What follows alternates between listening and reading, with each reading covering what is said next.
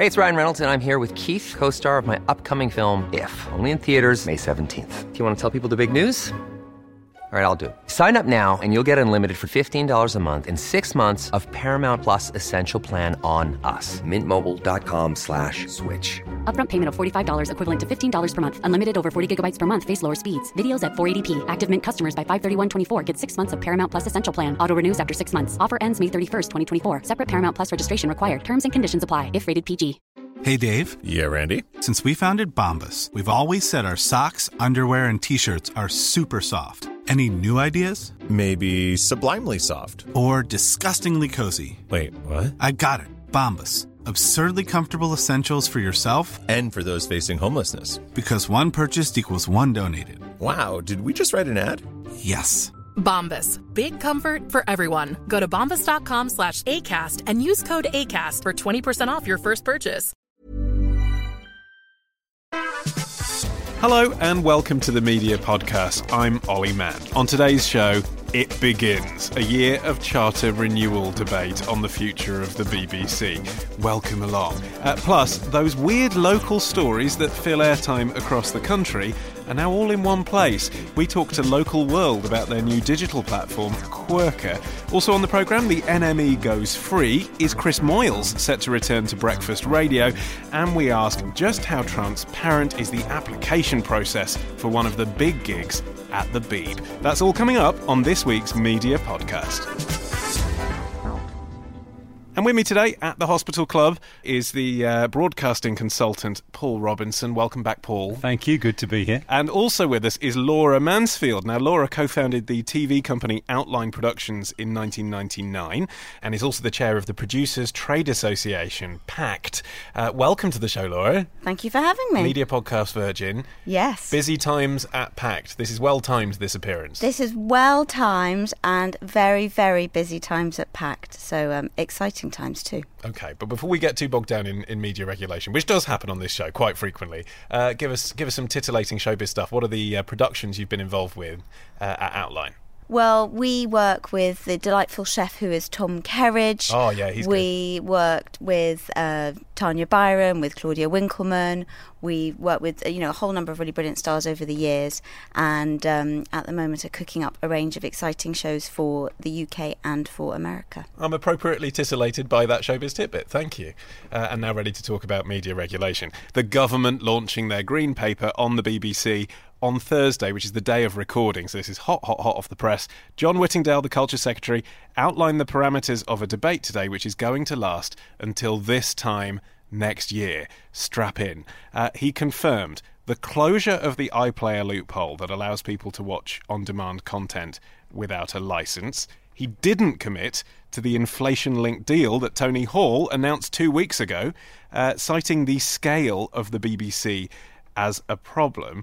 And as we record tonight, there's lots of speculation that there's a threat of selling BBC Worldwide, the commercial arm of the BBC. Those are kind of the headlines. Then there's also this. One key task is to assess whether the idea of universality still holds water. With so much more choice in what to consume and how to consume it, we must at least question whether the BBC should try to be all things to all people, to serve everyone across every platform, or if it should have a more precisely targeted mission. Laura, with your PACT hat on, first of all, what is your reaction to all of these very much debated headlines? Well, I mean, with my PACT hat on and also, with my licence fee payer hat on, I mean, I think what we're about to enter into is a marathon, not a sprint. And, I think it's really, really important to take on board that this is a consultation. And I think most of what I've read in certainly the executive summary and the kind of, the beginnings of the Green Paper are that John Whittingdale is opening a consultation here, and that is what's an appropriate process for charter review, that he genuinely take on board the opinions of stakeholders, of members of the public, of licence fee payers. And difficult questions need to be asked. But I think, the tone and flavour of the Green Paper I thought was quite encouraging. He's absolutely celebrating the importance and relevance of the BBC right in the very, very opening paragraphs of this document. So I sort of, I don't think that anyone's going into this as some sort of a war. I think what we need to all do is go into this very much as a consultation. PACT will absolutely be responding to this consultation. We've already given evidence to the House of Lords earlier this week, and we'll be continuing to consult on all of these different questions that have been raised. I mean, you say no one's going into it as a war, but Paul, that kind of phraseology and terminology does come up repeatedly, doesn't it? Because there is a feeling that the Conservatives in particular, and of course they're now the government, didn't like the way the BBC behaved during the election, that the negotiation a couple of weeks ago was all done behind closed doors again, and that therefore, whatever happens now, you know, there are central figures in the government like George Osborne who just want the BBC to be smaller, and this consultation's a fig leaf anyway. Well, I think the first thing is, I think it's good now we're talking about the scope of the BBC, what the BBC should do, what sort of programmes it should make, how it should be funded. That's the right debate to have, as Laura was saying. All of the discussion just before the budget was, of course, about the licence fee, about the BBC now having to take on the commitment to provide licences for people 75 plus, and, of course, the closing of the loop on the iPlayer, which is completely right. There is clearly going to be more and more programming, including BBC programming, watched on demand rather than live or linear channels, and that should therefore be brought in. That's a change in technology that clearly wasn't envisaged 10 years ago when the last charter was renewed. So that's all good. Clearly there was a lot of discussion about the decision about the funding. The reality with the BBC is that the BBC does need to look at how it makes programmes. It needs to look at efficiency. It's still got far too many managers, far too many layers. And, you know, the only way you're going to force the BBC to do that is actually to take a bold move in the way Osborne did. So how they're going to achieve that saving, how they're going to fund it, that's another issue. But now we're back to the really important thing, which is what sort of BBC do we want? What do we want the BBC to do? What sort of scale? What sort of scope? And, of course, the issue about funding, as you quite rightly said, he did not confirm in this Green Paper there'd necessarily be an RPI-linked licence fee. That's because you've got to, first of all, define what is the BBC going to do, and then you decide, you know, how you pay for it and what you pay for. I think it's also important to say that John Whittingdale is not anti the BBC. You know, he's someone I've talked to in the past about this, and he believes in the BBC. I think he believes in a strong BBC, BBC that actually is an important part of the overall broadcasting ecology. But he was anti-backroom deals, wasn't he? He said so publicly, and then was clearly a participant in one. A backroom deal is a deal that's actually been done confidentially, and I don't think you can do everything by consultation. The licence fee settlement and the decision that George Osborne made, you couldn't possibly share that with a large number of people. Because you know what happened? That would leak out. It just would. I mean, the BBC is as porous as it comes. Not even all the cabinet were told about it. So, you know, if you're going to do something like that, you have to do it confidentially. That's not a backroom deal. That's just actually being sensible. Whittingdale is actually pro the BBC, and if they get this right and the BBC is properly structured in such a way it is truly doing something unique for the UK, both domestically and overseas. And overseas is very important because the BBC is a really important moniker for this country outside the UK.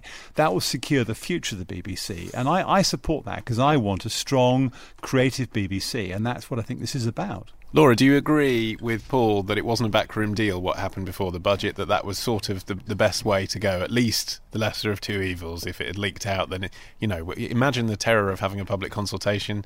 I mean, I think a lot of people just would like to have had a say. Yeah, I think they would, and I think that's why, we saw a very strongly worded letter from Rona Fairhead, coming hot off the heels of that. I mean, there's pros and cons. I think the leak, whether it leaked out or not, is sort of slightly by the by. I don't think a leak is a particularly significant or relevant thing.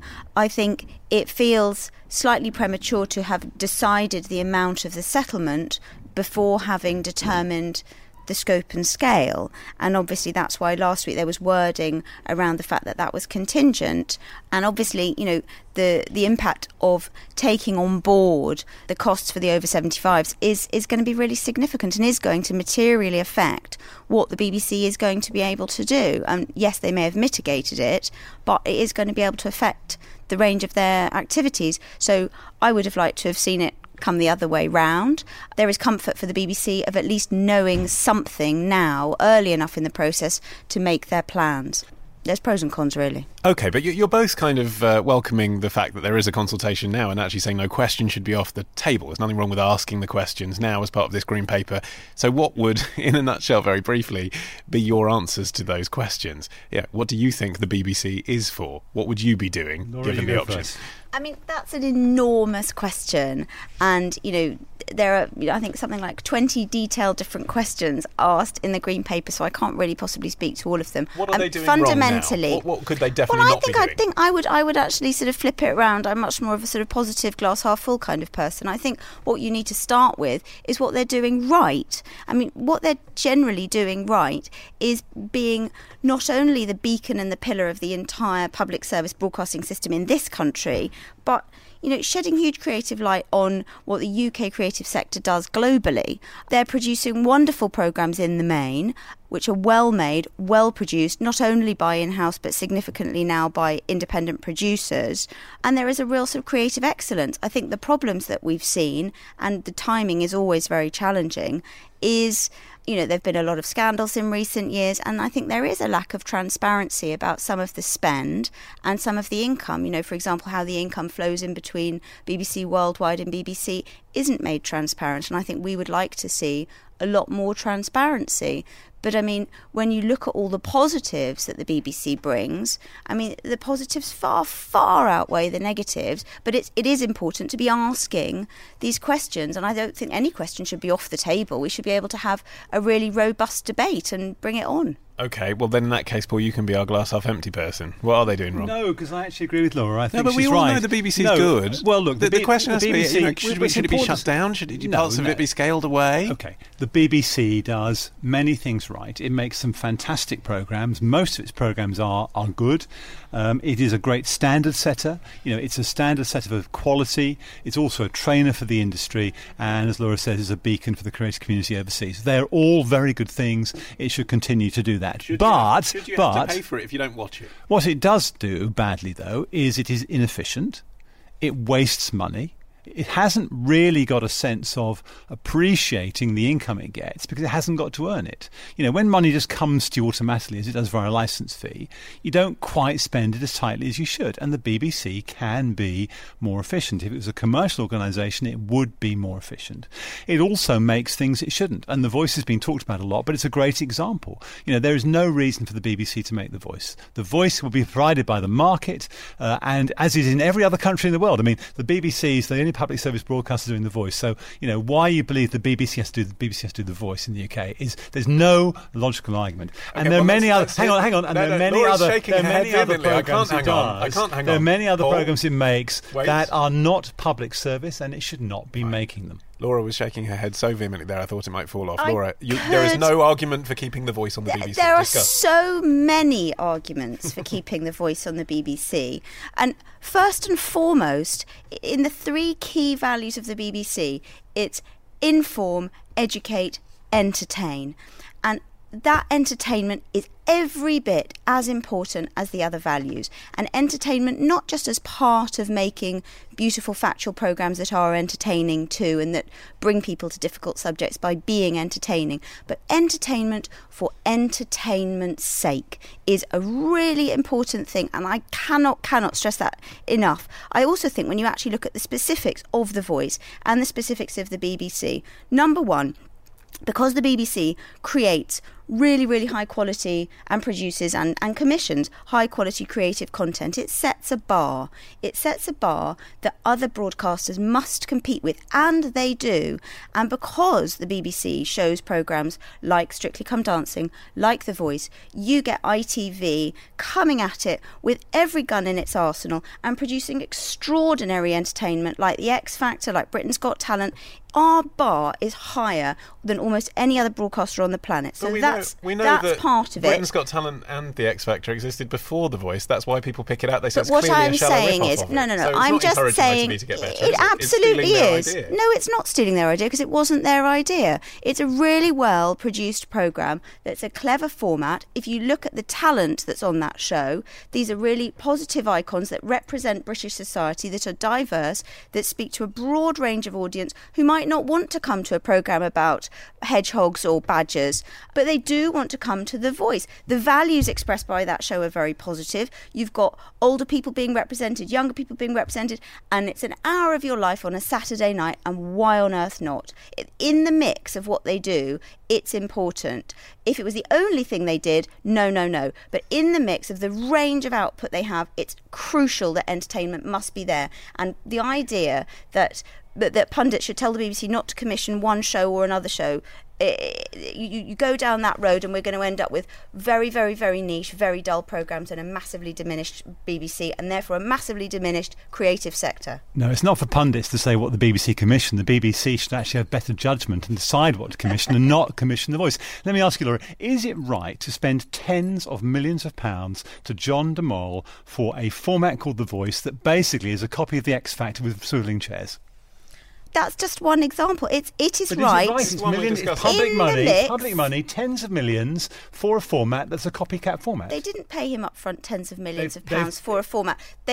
When you see these numbers quoted, they're quoted out of context. What we're talking about. I know what the deal was, Laura. It was spread over a number of years. It's a 3-year deal.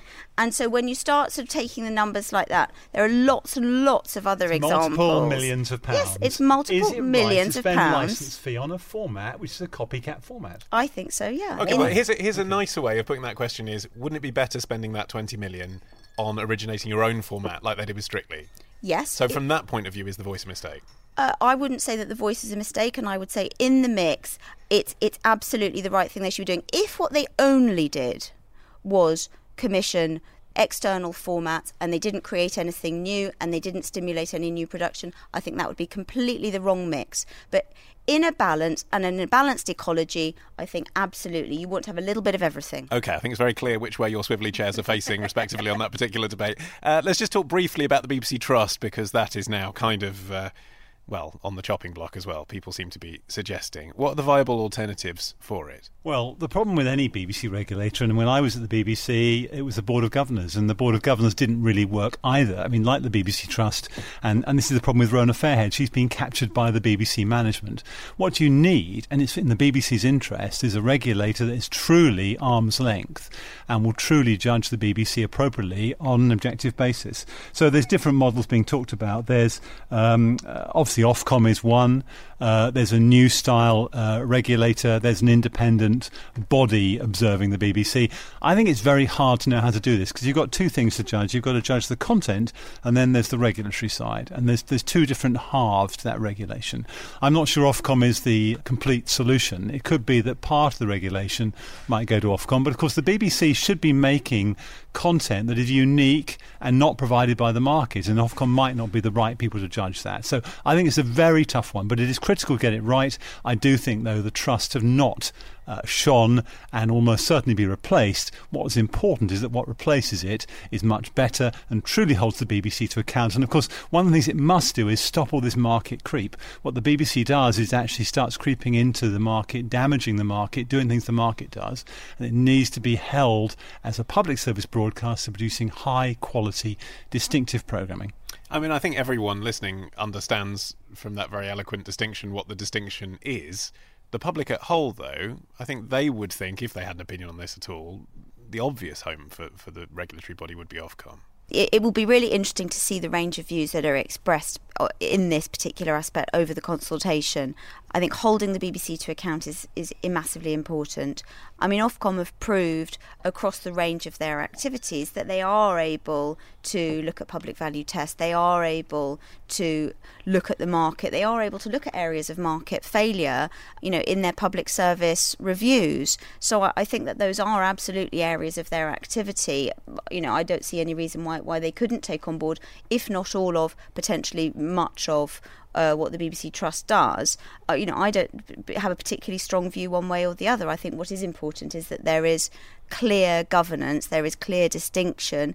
I mean, as with any sort of healthy large organisation, you want to have an arm's length board. In a PLC, you've got the ability for shareholders to come. You've got all of those kinds of regulatory structures. So we need to have some ability to have an objective view about what they're doing and for them to be held account. And it goes back to the point about transparency. Whatever the system, whoever effectively the sort of ultimate board are, there has to be a greater degree of transparency so that licence fee payers can see how their money's being spent and feel, for that 40p a day I'm paying, I'm getting extraordinary value for money, or not. But they need to have a way of making a judgment about that, and also so that other stakeholders in the market can have a view about, are things being done fairly, respectfully, sensibly. And I think this is going to be a really, really important part of what happens next. OK, before we take a break, let's take a look at some headlines from the local news. Baguette wars. Tesco customers lose it after malted grain baguettes are dropped. Famous Lincoln Gnome Man collection sells for just £1,000. Batman saves baby trapped in hot car. Yes, where would we be without the local press and their reliable source of quirky news stories? Well, radio stations up and down the country would have nothing to fill their phone-ins with, I can tell you that for sure. Plus, tabloids would be half the size. Well, now publisher Local World has launched a website looking to monetise these stories on a national level. It is called Quirker, and earlier this week I met up with Steve Anglesey, the brains behind it, and media podcast regular Matt Kelly, to find out how the idea came about. I was sitting in a room leafing through local newspapers, and the first thing that I saw was a guy who had built a replica of the stateroom of the Titanic in his shed. The next thing I saw was Britain's angriest dwarf who's in Hull. So angry is he that every month he goes into the council offices in Hull and he defecates on the floor. And then I turned to the next newspaper, and there was a guy he'd just bought a new surround sound system for his house, and he was watching the Fast and the Furious 6, I think it was, on the TV, and he was thinking, this is absolutely amazing. The quality of this sound is huge. And then he went into the kitchen to make a cup of tea and saw that a car had driven through the front wall of his house. Now, these were all in one day's newspapers, and I kind of thought, well, there must be something to this. So maybe there's a way of aggregating our national content without doing a huge national news site. And from there, we evolved the idea of Quirker as a kind of a thing that would pump out content that we already owned, photos that we already own, stories that we already own, but we would spin them for a younger and social audience. And what's quite clear from reading the brief of the agency that you helped design the website with is that this isn't a case of these stories from Hull would never have reached the national or international press without you. This is a case of actually these stories tended to end up on Sky News or in the Telegraph, and of course you didn't get any remuneration for that, you didn't get any ad sales for that, and this is a way of trying to own it when it goes national. Yeah, very much so. We were creating these stories at great expense with a lot of talented journalists in our regional newspapers, and then the nationals were basically coming along and eating our lunch. And so we want to be able to move people around our network of websites. We want to be able to retain people. We want to be able to extract more value from those stories that our fantastic journalists and editors create. And maybe eventually this will evolve into something, a syndication model, a kind of a Barcroft thing, where we can own these stories and then sell them. And how much rewriting of the stories is required? Because obviously when it's in a local paper, the main appeal of it, apart from that it's a quirky story, is that it's local. When it's on a national site, OK, people get a little thrill of reading about the town they grew up in, but actually you almost really don't care where it is. Yeah, so there's a considerable amount of rewriting, and we try and add in some more detail, and in many occasions we can go back to our colleagues in our regional titles and try and get more pictures and more information from them. But really, there's a way of writing news for a tabloid audience, which many of our local papers are, or a mid-market tabloid, which many of those are, and that doesn't necessarily work for the kind of social audience that we're aiming that at. So the intros are done in a different way. Our stuff is much more in the frame of viral Nova, Upworthy, those kind of things, than it is in something that is Mirror Online, Mail Online, etc., etc. Yeah, and Matt Kelly, we've talked on the media podcast before about how local journalists need to start thinking about a digital audience, but the problem is if you're trying to emulate that sort of BuzzFeed-ish type style, it is very different to what the primary audience reading it in the paper wants. Is there a danger that local journalists now start writing in clickbait rather than what their primary audience wants? Well, BuzzFeed and the words clickbait always go hand in hand, and I think it's deeply unfair. I think BuzzFeed is probably, in my view, is the best model of digital publishing in terms of how to be brilliant editorially online. So I'm quite happy to take the BuzzFeed model, but Quirker isn't BuzzFeed, and it's not trying to be. I think there's absolutely nothing wrong in writing journalism that is designed to be seen by as many people as possible. I think that's a really good motive in terms of journalism. I think where it becomes a problem is if people only write journalism that they think is designed to be clicked and shared and passed around virally. I think local media does have a responsibility in the community. I think if we lose that strata of media in our societies, we lose something really important.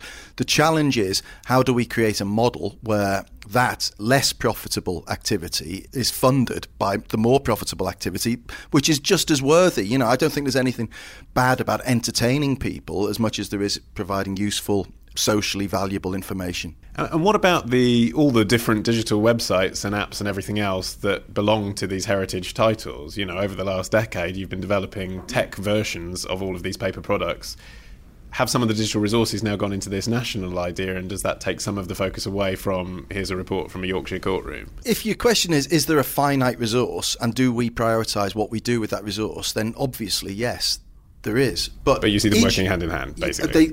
I don't see it as two different things. I see it as part of one big converged piece. You know, I see Quirker as an extension of our local audience. I see the success of Quirker being completely dependent on the local journalists who are producing the content in the first place. All we're doing is just repurposing it slightly. And I think newspapers in particular are very, very brilliant at creating great content that is used once in one place. So now we're using great content twice at very little extra cost. So I think that's a different way of thinking, using the digital opportunity to extend the value of our content. We work constantly with our local teams to make the digital experience for them and their readers a lot better.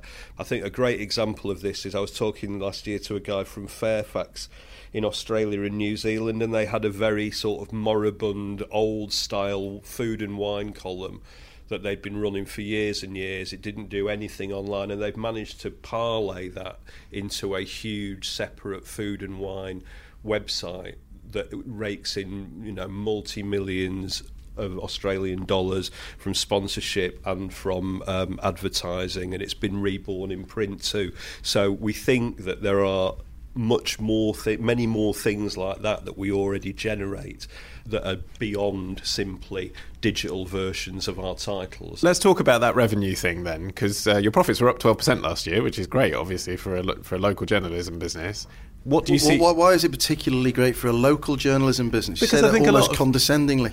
Yeah, I do, because I think a lot of people listening to this would assume that it's a completely dying medium. It might be a prejudice, but I think they'd be completely wrong. Which is why it's good news. The vigorous part of the whole medium strata, and I think the opportunity, as I said earlier, is coming towards local. You know, if you think of it's become a cliche now about local, mobile, social, but we are a third of that equation, and we have this great advantage in we have a geographical niche already defined for us. We don't have to reach for it. You know, the Bristol Post means something incredibly powerful to people who live in Bristol. Okay. That's a great starting point. Okay, so it's not great news, it's perfectly expected, and we all think local journalism is brilliant. But what I was going to say is, what is the metric of success for this new website? Is it about more money? Or is it about shareability? I mean, obviously it's both, but if you had to pick one or the other, are you measuring how many tweets you get, or are you measuring how much money it's going to make? Well, no, everything is a means to an end, and the end is a profitable business, quite clearly. And Quirker has been designed to be profitable, to use that awful phrase, PODO, profit on day one, but it's as close as you could get to that, because the cost base is so extraordinarily low, because we are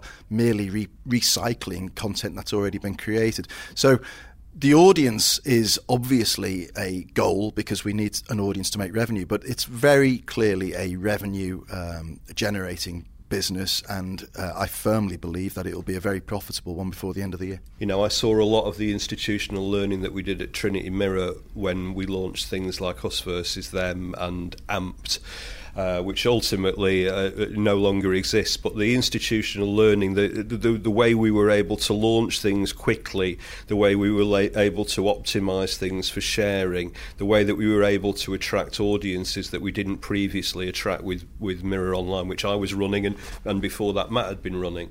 Those were really, really valuable things that we all learned at a senior level, and they inform what we're doing here too. What's interesting is that it's not predictable, and it's not predictable what will go viral, but what is predictable is the categories of content that have a stronger chance of going viral than other categories. So Quirker has an analytics model built into it where we are analysing successful types of story based on the tagging of the content, and we're going to do more of those successful types of story and less of the ones that don't fly. And always, we are constantly surprised by how ignorant we are as journalists, and that old gut instinct about this is a cracking story actually isn't. And, we can sit there blaming the readers for not understanding that this is a great story as long as we like, or we can look at the data and give them more of what they want. Matt Kelly, Digital Director of Local World.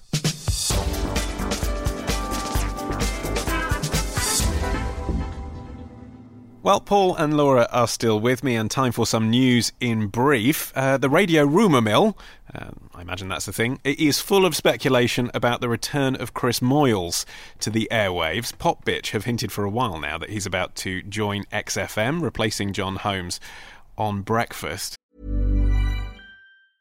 Ryan Reynolds here from Mint Mobile. With the price of just about everything going up during inflation, we thought we'd bring our prices down. So to help us, we brought in a reverse auctioneer, which is apparently a thing. Mint Mobile Unlimited Premium Wireless. How to get 30, 30, bit to get 30, bit to get 20, 20, 20, bit to get 20, 20, bit to get 15, 15, 15, 15, just $15 a month? Sold! Give it a try at mintmobile.com/switch. $45 up front for 3 months plus taxes and fees. Promo rate for new customers for limited time. Unlimited more than 40 gigabytes per month. Slows full terms at mintmobile.com. Wow. Nice. Yeah. What you're hearing are the sounds of people everywhere putting on Bombas socks, underwear, and T-shirts made from absurdly soft materials that feel like plush clouds. Yeah, that plush. And the best part? For every item you purchase, Bombas donates another to someone facing homelessness. Bombas. Big comfort for everyone. Go to bombas.com/ACAST and use code ACAST for 20% off your first purchase. That's bombas.com/ACAST. Code ACAST. Hey, it's Ryan Reynolds, and I'm here with Keith, co-star of my upcoming film, If, only in theaters May 17th. Do you want to tell people the big news? All right, I'll do it. Sign up now and you'll get unlimited for $15 a month and 6 months of Paramount Plus Essential Plan on us. MintMobile.com/switch. Upfront payment of $45 equivalent to $15 per month. Unlimited over 40 gigabytes per month. Face lower speeds. Videos at 480p. Active Mint customers by 531.24 get 6 months of Paramount Plus Essential Plan. Auto renews after 6 months. Offer ends May 31st, 2024. Separate Paramount Plus registration required. Terms and conditions apply if rated PG. Now, Paul, I'm being very careful with this as an employee of Global Radio not to say anything other than what is being reported everywhere. But it has been reported that the studios are being refurbished at the moment. Do you think Moyles is coming? Do you think there's going to be an on-air makeover? Yes, I think he is, and I think it's great news. I mean, Moyles has been off the air since 2012, so great to have him back. Breakfast is his natural home. He's brilliant at it. And XFM as a brand, it's the one brand Global haven't really invested in so far. I mean, Heart, Classic, LBC, Capital, Smooth, they've worked on all of those. XFM's been left a little bit in the background. Now, whether it's renamed Capital Rocks or not, that's where I might take a view that's not necessarily the right thing to do, because Capital is clearly a very mainstream brand, and XFM was always a bit alternative and another choice compared to Six Music, and had a different sort of attitude, bigger playlist and a bit more anarchic approach. I think what's going to be very interesting indeed is whether Moyles is allowed to talk as much. I mean, he is a brilliant speech broadcaster. I mean, on Radio 1 he was playing 4 records an hour and getting amazing ratings. Now, whether Global will allow him to do that, I think it's going to be an interesting question, but I do hope he's back, and I share Greg James, his former colleague at Radio 1's enthusiasm. Moyles needs to be on the radio, and we need Moyles. Do you agree, Laura, that he does need to be on the radio? He was the great white hope, wasn't he, of someone that might be able to make it work doing a standalone app, or might be able to create satellite radio in this country. And some observers have said, well, he's just taken a breakfast show. It's, in a way, a bit disappointing considering what he could have done in an innovative way. Well, I mean, I guess I probably would say 2 things. Is that, firstly, I would be so delighted to have Chris Moyles back on the radio, and I think everyone would be. And I think radio is what millions and millions of people listen to, and radio is what they come to.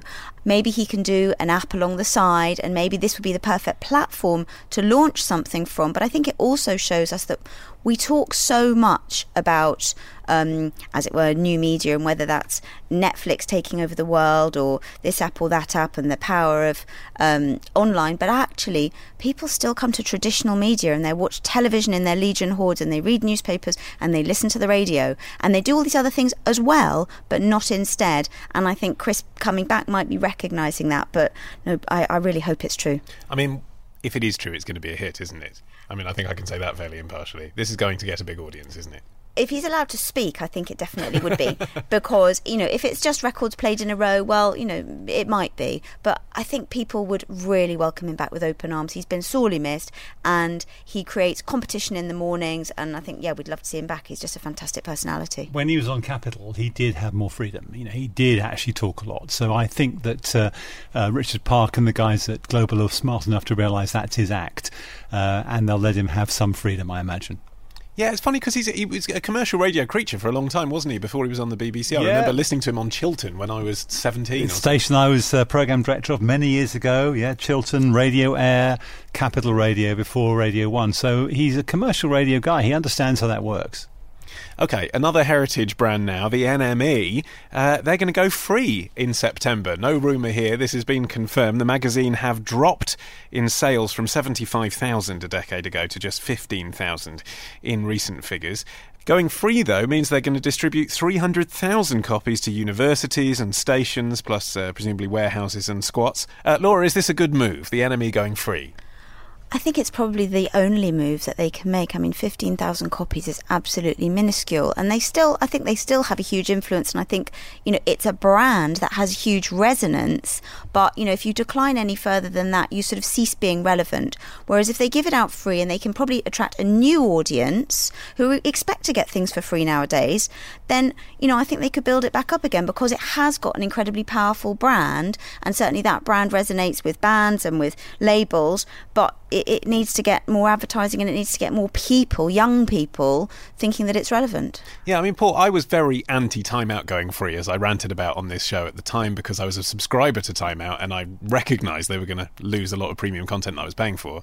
I'm not a reader of NME, but I am someone who values that brand, like you're saying. I'd feel embarrassed going to newsagent and buying NME, but I'd pick it up for free and see what the kids are into. I think this could actually be a success. I do too. I think the model's changed. The expectation now is that you get the publication free and the money's made via advertising. Look at Time Out, look at the London Evening Standard, look at other regional papers where they're distributed free. That's a model. I mean, clearly if NME can get 300,000 copies out and therefore about 1 million readers, they can charge a lot more for the ads than they can with 15,000. That will secure their future. And I agree with Laura. I grew up with the NME. I've got a personal affection for it.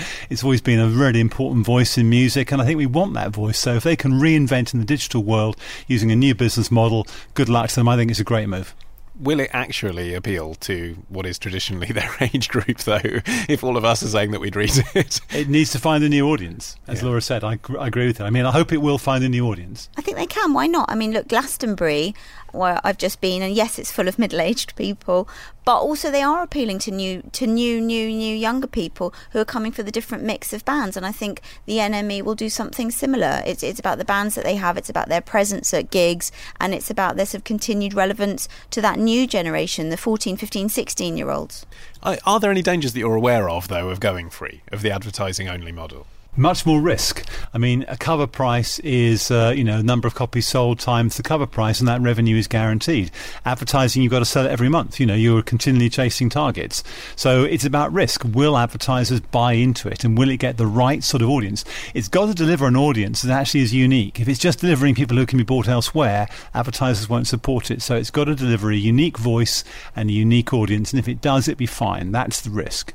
OK, quick mention of the New York Times now, but this is a London story as well, bizarrely. You may remember that it has beefed up its bureau in the capital recently to around 100 staff. Well, in an interview with the Press Gazette, the NYT's international president, Stephen Dunbar Johnson, played down that increase. He said they're not looking to compete with local media, but to cover Europe for their readers. Paul, that's a completely different strategy explained that way to what the Mail and the Guardian are doing, for example, over in the US, trying to woo over a new American audience.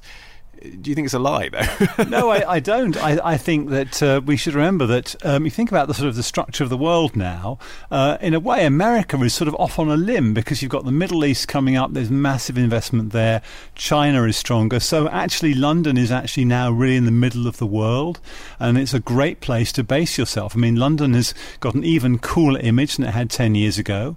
This country is very strong. It's seen as being a hub for Europe. It's a natural place to base your operation. So I think it's true. I think he's going to really try and build his international business that happens to be in London.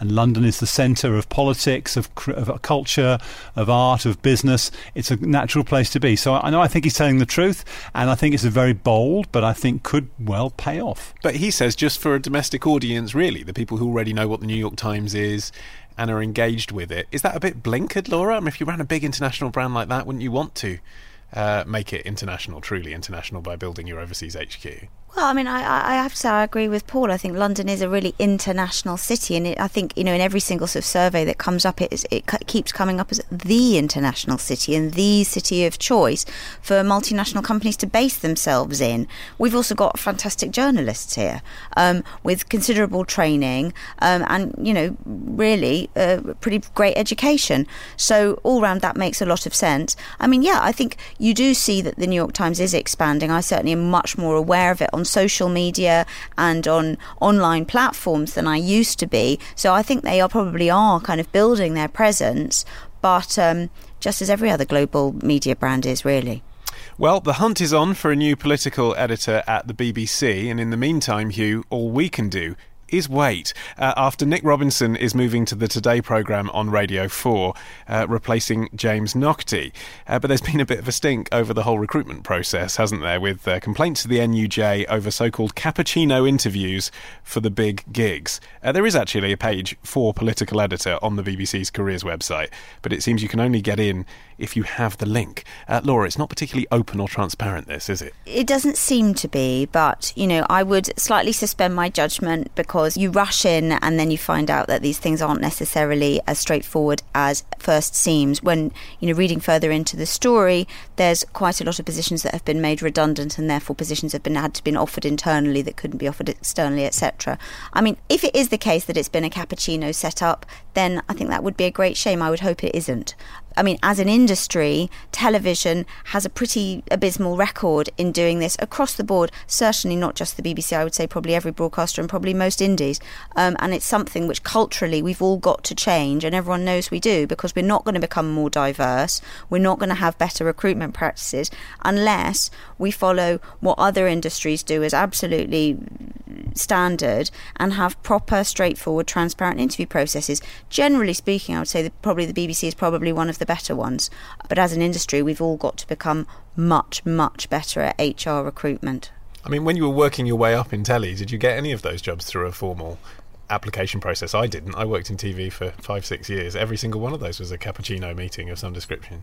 I've had a couple of jobs that have been formally advertised, but no, mostly it's been finding out on the grapevine that there was a job and banging off my CV. And I think most jobs don't get advertised, and I think we need to kind of change as an industry to a place where most jobs are advertised, or we will remain, as people keep saying, hideously white, horrendously middle class, and we will never attract all that brilliant talent that's out there. But then is it a case maybe of commissioners not commissioning things at the very, very last moment and saying, right, you've got to give this to me next Friday? Because that's what encourages people to go on Facebook and say, right, who's good? I need someone good. It's a problem that we've all got. There is a deadline kind of structure to our industry, and that's never going to really change.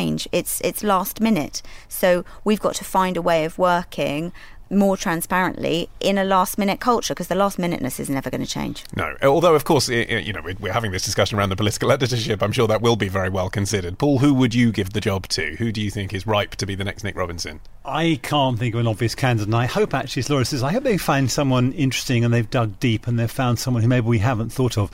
This job's always had personalities. I can remember back to John Cole. Remember John Cole, the guy from Ulster, who had the most amazing delivery, and it didn't get in the way. And Nick Robinson too is also, he's very clever with words. He's very sort of stylish in the way he presents the analysis. I think it's a very important job. So I hope there's someone who actually maybe does come from a different background, who can bring a different perspective, can still give very good reporting for the BBC. And I hope maybe the cappuccino moments might have been a bit of additional recruiting that might have added to those who might otherwise not have applied. If someone's been interviewed over a cappuccino and encouraged to apply, who adds more diversity to the candidates, that's a good thing. Any favourite James Naughtie moments? James Naughtie can't tell the time. Always gets the time wrong. Always. I'm sure someone's done an audio boom of those. We'll try and find a link. Right, before we go, there is just time, thank God, for the media quiz. This week, the quiz is entitled, Whose Idea Was That? I'm going to give you an announcement that's soon to be a reality, and you tell me, whose idea was that? Best of three, buzz in with your name. The winner gets Horseferry Road. The loser gets Isleworth. Question number one. A £200 fee for an interview on the beach. Whose idea was that? Astonishing ignorance. Well, it was Brighton and Hove City Council. That's whose idea it was. This was the story, did you see this, that they charged The Guardian £200 to conduct an audio interview on the beach. I'm going to book my Thameslink ticket and go down there tomorrow. It's a bit weird, isn't it? I don't know, presumably if we were doing a podcast there, that fee wouldn't apply to us. Then they backtracked on it, but theoretically they were saying, yeah, if you're going to come and record something on the beach, we should charge you. And then The Guardian said, well, this is news content, so it's not appropriate. I don't know, we get charged those kind of filming fees all the time. I don't see why newspapers shouldn't have to pay them. What's so great about them? Well, they argued it was news aggregation rather than... Well, I think they got the money. I think they got the money back in the end, and now I remember the story. But there is often a distinction drawn between, we're newspapers, we can do it one way, and telly has to do it all by the rules. OK, 2 questions left. We're at 0-0. It's all to play for. Here is question number 2. Strictly Come Dancing. Whose idea was that? Laura. It wasn't my idea at all. Well, if you ask me whose idea it was, there's clearly a whole team responsible, but there's been a big controversy going on about this. You know, the main thing is that it was a huge team effort. Wayne Garvey has slammed Fenia, hasn't he, saying she said it was my idea and all I got was chocolates and champagne, and Wayne Garvey says, no, all rubbish. Yes, that's right. Fenia Vardanis was the producer quoted in the Sunday Times saying it was her idea. Then Wayne Garvey wrote in and said that the lion's share should be given to Big Breath, Richard Hopkins, Karen Smith, Amanda Wilson and Jane Lush. So it was a team effort. I just assumed more the whole thing more champagne. I assumed the whole thing had come from Brucey's brain. That's difficult because you provided the initial answer, Laura, but you did have the detail there, Paul, so I'm going to call that at 1 each, which does make question 3 a very exciting moment. Here it is. BBC Local Radio will place more emphasis on personalities and less on news. Whose idea was that, Paul? This is David Holdsworth, who has the glorious title of Controller England. Correct. He controls BBC Local Radio, apart from in the national regions. And BBC Local Radio has been losing audience very badly in the last couple of years. And so he's now saying, we're going to do less news, we're going to actually have more engagement, we're going to become more companionship. So he's told all his presenters, you've got to be more companionable and you've got to relate to people, and we're going to do less news. And of course the reason for this is people don't know that BBC Local Radio doesn't sit in the BBC's radio division, it sits in the BBC's news division, and so of course it's driven by what stories it carries, not whether it's a radio station serving people. And David's saying you've now got to be more of a radio station and serve your community. And its audience is old, isn't it? I mean, the young side of the audience is 50 to 70, and of course they're going to spend longer listening to the radio. It is going to be more of a companion than someone who's out working or someone who's listening on their mobile phone. They're a very important audience because Radio 2 has gone, it's just the tone in your voice. No, you said they're old. No, I'm saying we all get there someday. Indeed, I'm a big fan of that 7 o'clock. The point is that Radio 2's gone younger, so really, and commercial radio doesn't really serve that audience because there's no advertising market there. So BBC Local Radio is the place for people who are 55 plus, and the core audience is 65, 70. So, it's very important they're properly served. They're still licence fee payers, and they should get a service. You know what's going to happen, Laura? If they put too much extra content in, too much companionship, less news, they'll get more listeners. Then they might actually be more popular. Then we'll be back to the beginning of the podcast again. Shock horror. Yeah. Should these people be entertained? BBC services should not be trying to actually give people entertainment. That's what I say. Right, that means that, Paul, you are the winner of the quiz. Congratulations. But I'll share the champagne and chocolates, which I'm sure will be coming shortly. That's very gracious of you. Very gracious. And otherwise, a fine debut from Laura Mansfield. Thank you, Laura. Thank you for having me. Thank you. We are taking a break for the next month, partly for the holidays, but mostly for fundraising. If your company is interested in advertising to the wider media industry, then do get in touch with us. Similarly, if you would like to support the show just as a listener and you like the idea of having a future edition of the show dedicated to you, you can just go to themediapodcast.com/dedicate. That's what Gareth Close did, and that's why today's show is dedicated to Gareth, who is still drawing computer stuff on whiteboards for media media companies. If you'd like to support the podcast in the future, then go to themediapodcast.com/dedicate. Thank you very, very much. I've been Olly Mann, the producer, Matt Hill, and the Media Podcast is a PPM production. Until we meet again, bye-bye.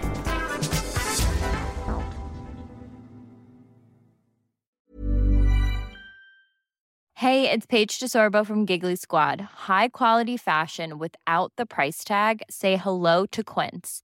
I'm snagging high-end essentials like cozy cashmere sweaters, sleek leather jackets, fine jewelry, and so much more. With Quince being 50 to 80% less than similar brands.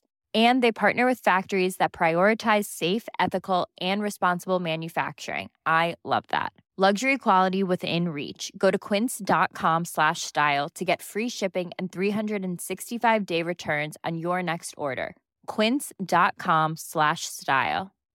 When you make decisions for your company, you look for the no-brainers. And if you have a lot of mailing to do, Stamps.com is the ultimate no-brainer. It streamlines your processes to make your business more efficient, which makes you less busy. Mail checks, invoices, legal documents, and everything you need to keep your business running with Stamps.com.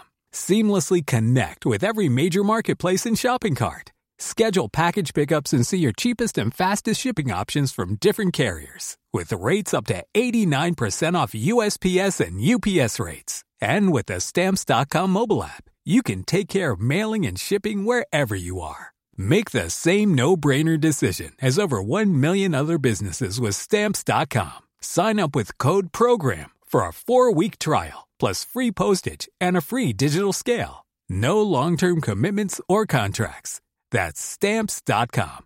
Code PROGRAM.